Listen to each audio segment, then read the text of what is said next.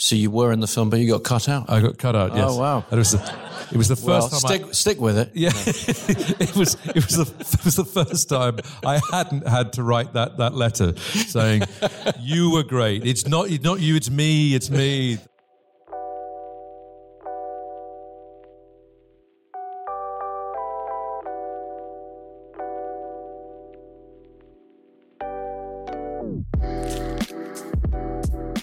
Hello, and welcome back to The Director's Cut, brought to you by the Directors Guild of America. In today's episode, an Irish family experiences a tumultuous time in director Kenneth Branagh's drama, Belfast. The semi-autobiographical tale follows a working-class family and their 9-year-old son during the late 1960s in the Northern Ireland capital, where political and religious clashes turned their world upside down and changed their lives forever. In addition to Belfast, Mr. Branagh's directorial credits include the feature films Much Ado About Nothing, Mary Shelley's Frankenstein, Hamlet, Thor, Cinderella, and Murder on the Orient Express. Following a recent screening of the film at the DGA Theatre in Los Angeles, Mr. Branagh shares insight into the making of Belfast with fellow director Christopher Nolan. Listen on for their spoiler-filled conversation. Thank you for being here tonight, Ken, and thank you for this wonderful movie. I don't want to jump ahead with the conversations we've already had about the film, but clearly a very personal work, first and foremost. And so just to kick off, the simple version of this question is, what's true? No. You know, how much of this is from your life, is real recollections? Well, first of all, thank you very much for doing this, and thank you all for coming out tonight. I appreciate that. Thank you. Well, from 50 years, and with this idea of taking the perspective of a 9-year-old, obviously the truth was going to be not entirely sort of objective or strictly accurate. And in a way, that was intentional. I mean, one big element of that was not to do what I think some people feel obliged to do when they deal with anything that is to do with the Irish question, which is to try and sort of solve or explain it all in one film. Far mightier minds than I have grappled with that one. I knew that I wanted to see this sort of big shift happen and be written across the features of a 9-year-old's eye. So, to some extent, a heightened version of it, of what happened, was what I was after. One that was also being processed through the imagination of a 9-year-old who was very caught up in storytelling in the movies. That said, so there are heightened moments in the picture. But that said, one of the reasons for making it was the opening scene, the sort of 20 seconds or so that changed my life, which was hearing that mob and then that mob appearing and then the street being transformed and everything about my life, little did I know, being transformed, and how we do that right and how it was felt by me. It feels very much right out of my guts, as it were. And then at the other extreme end, which may seem harder to believe, and it is, of course, absurd, my mother did indeed drag me back into the supermarket that we were looting with the determination to give an example about, you know, the 10 Commandments and thou shalt not steal, entirely forgetting that we were walking back into a situation of such incredible danger that it became a tipping point in terms of her view about whether we should leave or not. What immediately follows in the film after that is not, you know, accurate in the same way, but yeah, those two ends of the most extreme examples of what really occurred are indeed the truth. And was it washing powder? Was it the brand? Well, I tell you the truth. Was it biological? It was biological, but I think, in fact, if I'm honest, it was Tide. But they wouldn't let us have it. They wouldn't let us have. Tide is also, in fact, I believe, biological. But Omo was a rival brand, so for what it's worth, they were both biological, but Omo was cheaper. Fantastic.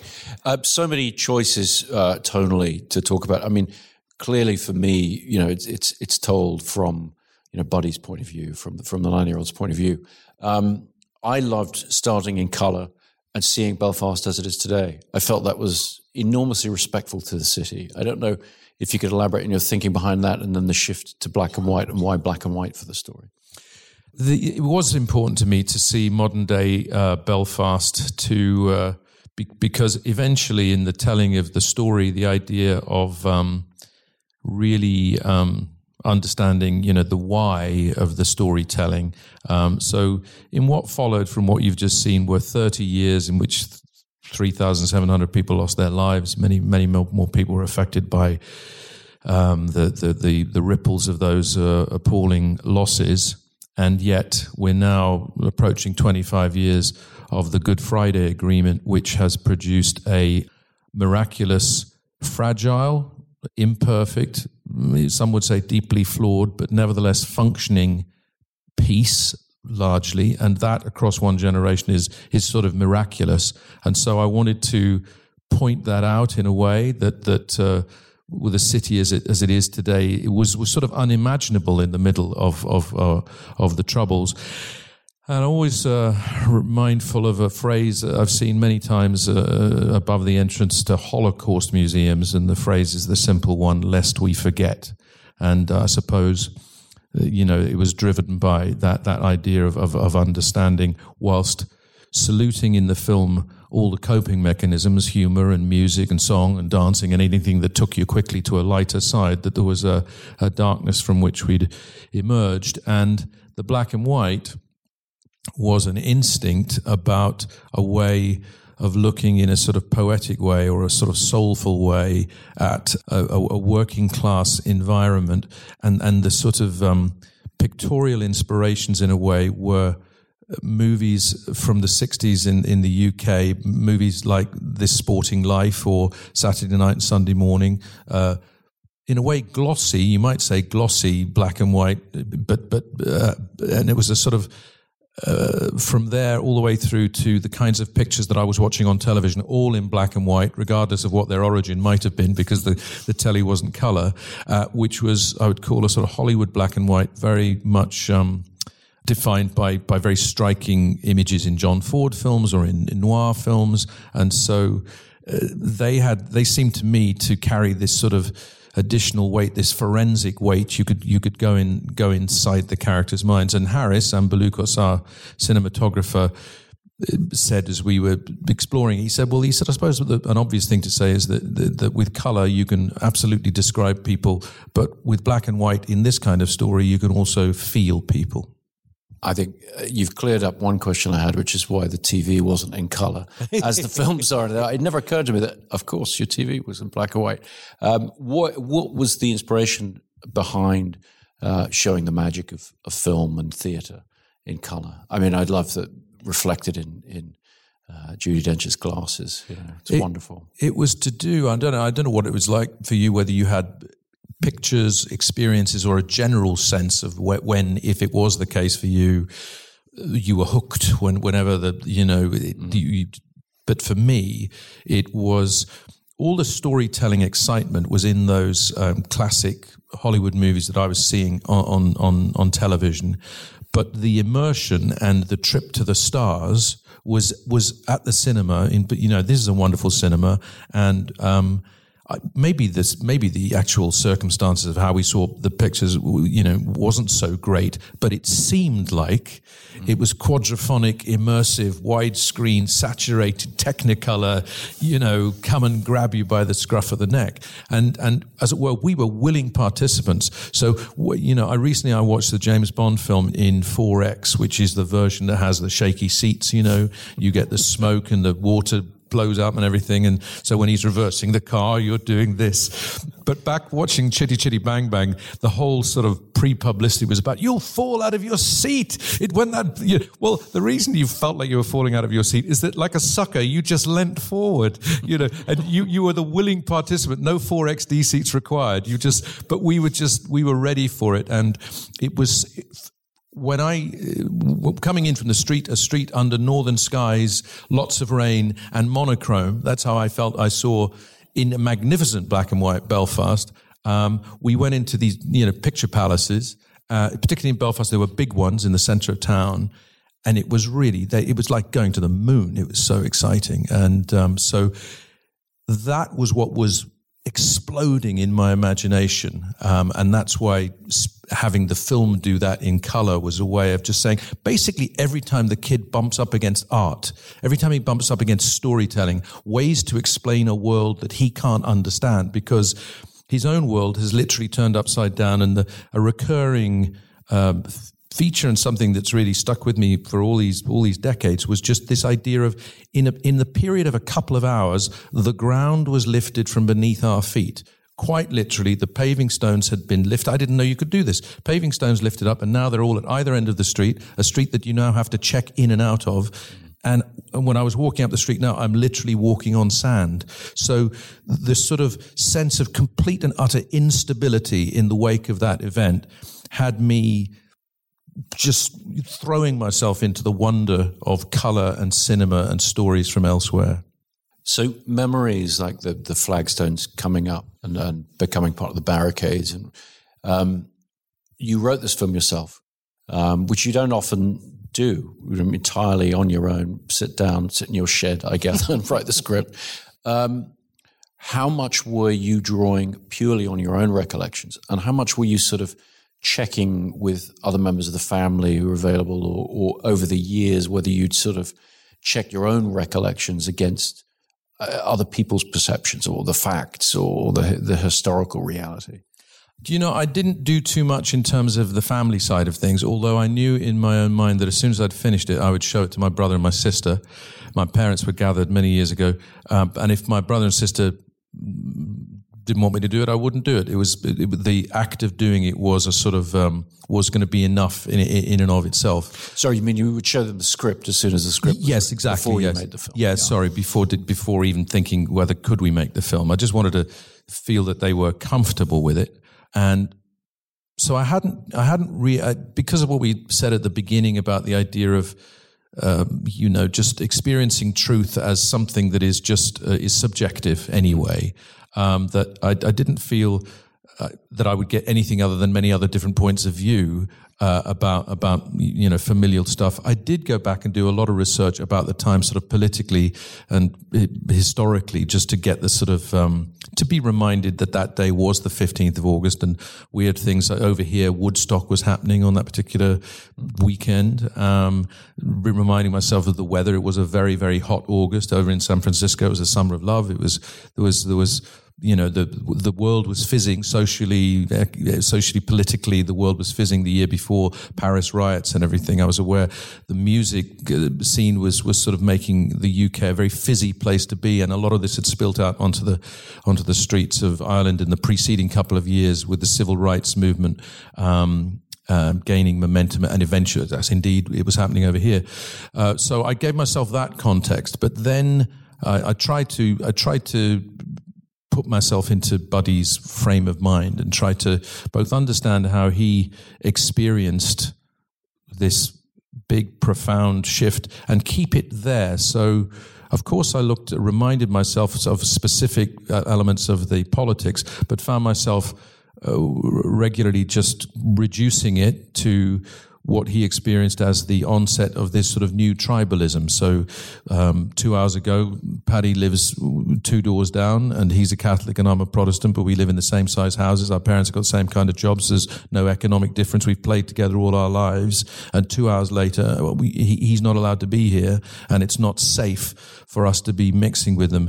That sort of instant polarizing position, what one of the characters in the film says, you're either with us or you're against us, was something I wanted to look at from that uncomprehending perspective and get away. Once I'd refamiliarized myself with the politics, I chose not to get into the detail of it.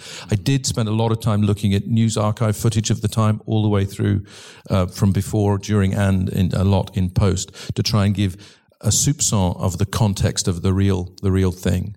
But no, I didn't go and look for sort of supporting evidence. I wanted to sort of follow my instinct about what he thought.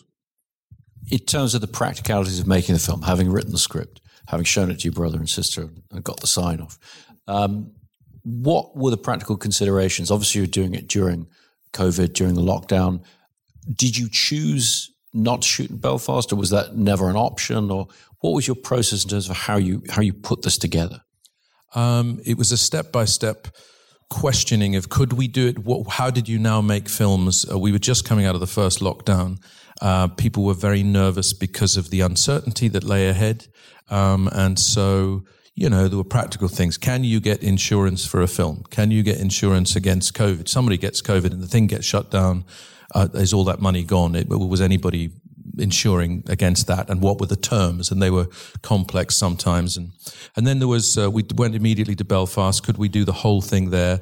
Not practically easily, no. 1969, a street there, we were going to have to completely look at that, possibly do it in bits. I knew that I wanted to put the camera in places that, couldn't deal with real things. I wanted to be able to move stuff and find ways to frame that we could have complete control over.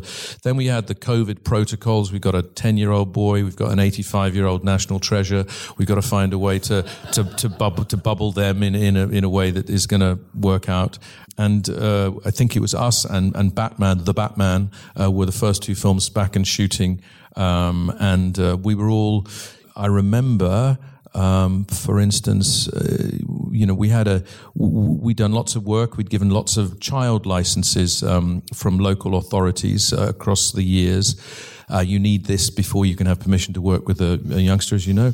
And I remember the person who granted those licenses in the local authority sitting down to essentially for us to be auditioned as responsible people in the new time of COVID. And as she sat down, she was a very nice woman, but she said, I just want to tell you, I spoke to my boss before I came here, and I was very thrilled to know that he will support me if I decide to close you down.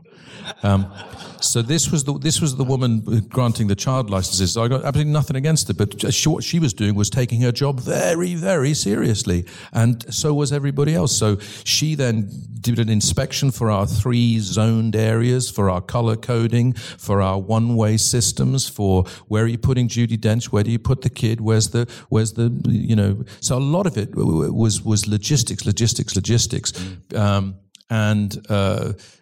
and really nervously going one step to the next. And then, so I guess about 120 people at most when we were working, and every day we tested everybody for 2 weeks before they arrived, and then we tested everybody every single day. So it was a very, very sweaty moment on the next morning when all the test results came in.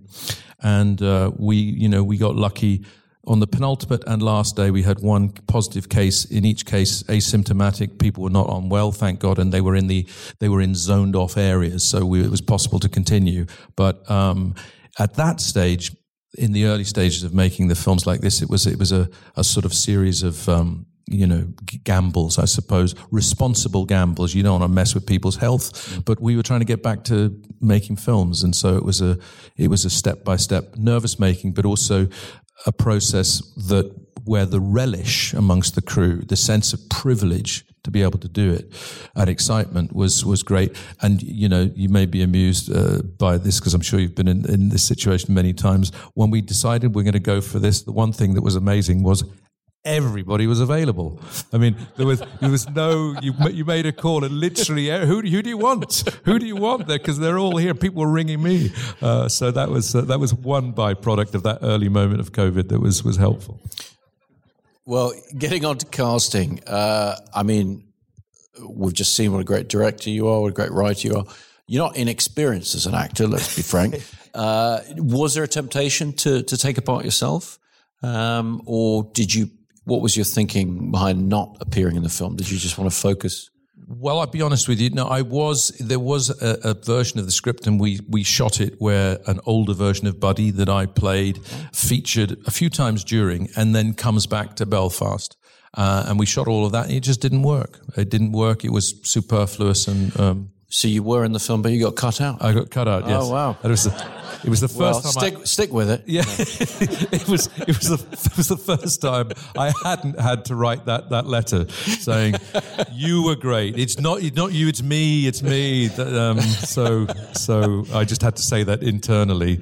So I was in, and then I cut myself out completely. Fantastic. So Jude Hill, the young buddy, how did you find him? 300 self-tapes came in from an infrastructure in Northern Ireland, which is very, very impressive for films these days. 10 years of Game of Thrones and many other great pieces of work mean you can plug into anywhere that you might find a talented person. He did many Zoom auditions, and then we started doing some Zoom talks, and he struck me as somebody who was a great listener. He had a good sense of humor. I liked the fact that he was an Irish dancer. So he'd practiced a lot. I said, well, what does that mean? He said, on a Saturday morning, we get up about 5:00 and we have to drive a long way across Ireland. And then I have to do my first dance. Then I have to wait for a couple of hours. Then if I get through to the next round, I do the dance again. Then if I get through to the final, I do again. And sometimes you don't win. And I thought, that's great. That is great prep for being in a film. You'll get up very early. You'll hang about. You'll have to be really good when they ask you to come on. And, so that was helpful. And sometimes you don't win. And sometimes you don't win. We didn't talk about percentages, but definitely sometimes you don't win. But he, half the film was going to depend on how he reacted, how he listened, and sort of. So he seemed somebody who was listening, not just preparing to say something again.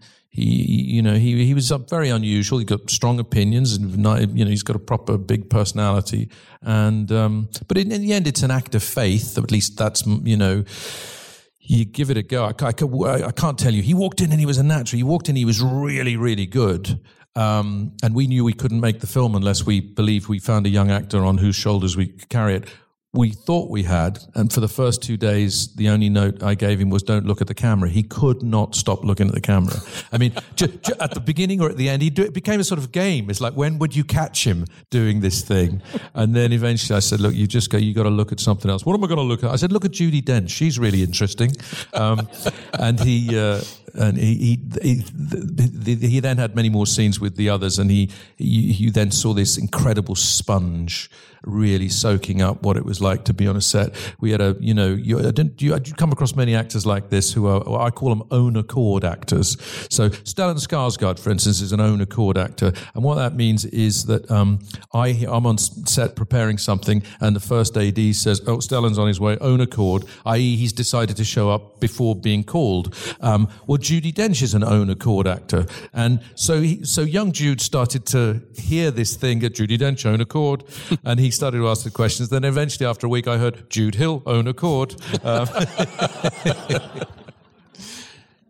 So Jamie Dornan, Katrina Balfe, how do you go about casting your parents?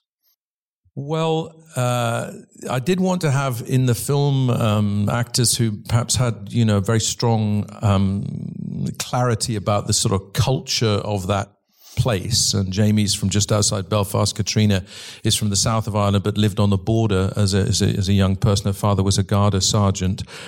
So she very keen understanding of some of the challenges of the segregated world that that part of Ireland sometimes is. They're incredibly glamorous people, the pair of them. They're fantastically down to earth and nice, but they're very beautiful. My parents, I couldn't begin to tell you that they were that sort of glamorous, but they did have that fizz, and I wanted that fizz between them. It was certainly that crockery went flying across the kitchen, and I would say it was a passionate relationship, and both Jamie and I remember seeing Katrina in Ford versus Ferrari. I don't know if you saw that film. It's an excellent film. And she has a scene as Christian Bale's wife where he has not told her that he's about to go back to racing, and she calls him out on it. And she previously in the movie has been quite a sort of understanding and generous spirit. She comes out in that scene in the car. It's quite dangerous because he's driving, and she gets very worked up as a sort of tiger. And so this. I wrote in the screenplay when she picks up the kid in the riot, and she lifts the shield, which is then uses it to protect her son. I said, and she goes through the crowd like a sort of urban Bodicea. And I felt as though she could do that. She had that sort of fire in the belly. Both my parents had that for sure, and so do Jamie and Katrina. And I think back then, inevitably, you glamorize your parents, you idealize them, And there was so much of the sort of ad hoc socializing, these street parties that seemed to, if anybody had, more than a bottle of Guinness, it was off. It was all happening. And if somebody had a new record or somebody could play the penny whistle or something, it was and then everybody had a sort of turn. My dad told bad jokes, and my mother loved to dance and sing, and they were not alone. And Ciarán Hinds, who you very graciously gave all the best lines in the film to, I think, and Judi Dench. I think they're extraordinary in the film, and there's such extraordinary love between them and for the family around them. Dame Judi Dench, you've worked with for many, many years and know very well. And so talk a little bit, if you would, about your relationship with her, and then also about Ciarán and how you came to cast him. Well, Ciarán lived about half a mile from me.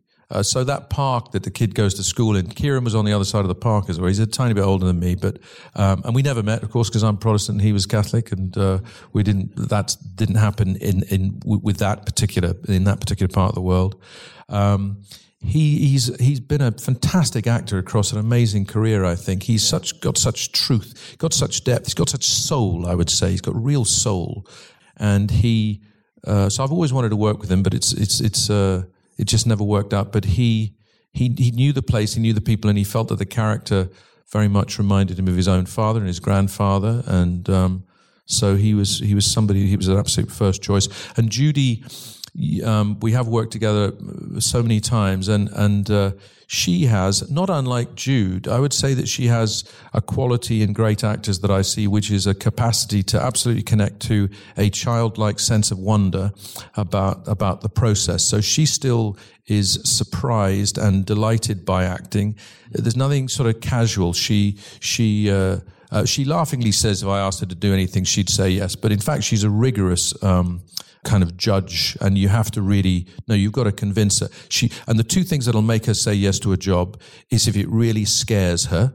That's almost the first thing that she requires. And then, it needs to be something she hasn't done before. So the accent scared the bejesus out of her. She hadn't connected to her own Irish background. Her parents were from the south of Ireland. And so, I knew that she would bring, as she did with Jude, a sense, at whatever age she is now, 85. No, she's going to be 87 this week. She's going to be 87, and she's smart as a nut and, youthful, ever youthful. She brought that, own accord. She would show up and she would be ready, and then she would be playful. So, for instance, in that very last close-up of her, there we were outside, sun was shining, and I said, Judy, so I've scripted these lines, but I would love to see if we could improvise. There might be some other things or other ways for them to come out. Do you mind if we just keep the camera running and I'll just throw some things in? And she's completely unthrown by this, game as anything to do it.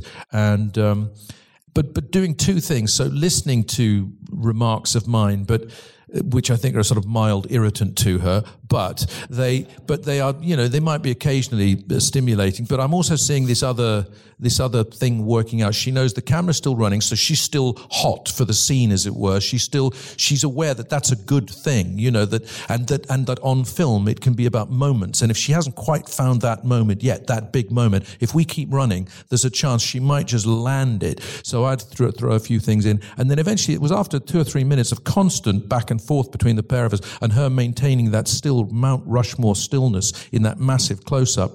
Eventually she did exactly what you see in the movie, and I cut and I went to the monitor. I like you, I'd stand by the camera and just watch live. So I went back there and said, let me see it, and let me put the headphones on. And I looked and heard and then went, oh no, what is that? There's something on the soundtrack. Who messed that up? And our sound recordist, Denise Yard, said, so that is your intake of breath when she got it so beautifully right. So I listened, I said, you don't be daft, and I listened again and I heard, and it was me getting all excited about Judi Dench being a great actor. Fantastic. So before we wrap it up, when you showed me and Emma the film privately some months ago, we had a rare privilege, which I want to share with the audience here, of being able to finish the film and then say to you, okay, what happened next? Well, we went to England, And in a way, not to be sort of sad sack about it, because obviously I'm sitting here, thank you very much. But what they talk about on the bus, what she lays out as the choice, to come away from something they know, a large extended family, into something that will be different and maybe uncomfortable. A decision made for our safety. And for the economic opportunity in a difficult time was nevertheless one that would come at a price. And the price was some of what she lays out in the scene. And in a way, when we left, there was, I think, a greater amount of isolation for the family. We just didn't have that big network. It takes a village to raise a child. We were in that village. We all got raised by it. And when we moved across, that wasn't the same thing. I think we all became much more insular. And in a way, one of the reasons, and maybe the most profound reason to make the film was because we didn't speak about it ever. We never talked about, that day or those 9 months where that decision was made. And I think it was because they couldn't, broker the idea of anybody parading their so-called suffering. They would never have called it suffering. They would never have called it trauma. They would have said everybody else is at least or much worse off than us, so we're not going to bang on about, listen, we got out, we have our health, we have each other, etc., etc. But I think that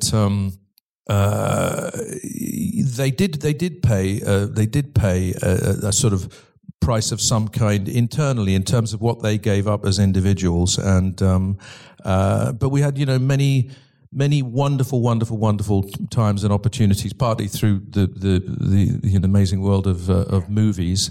And I'll give you one last thing that happened was that years later we went to the White House. Can you believe it? And we were at the Kennedy Center Honors, and I'd worked with Jack Lemmon.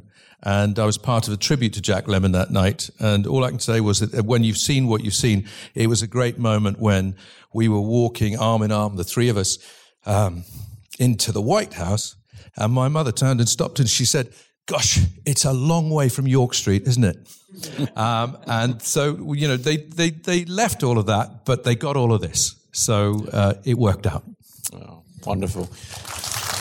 So, Ken, thank you so much for sharing the story behind the story, but most importantly, thank you so much for sharing your story on the big screen with us.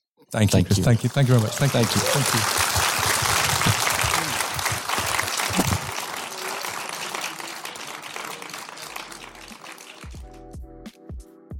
Thanks for listening to another DGA Q&A.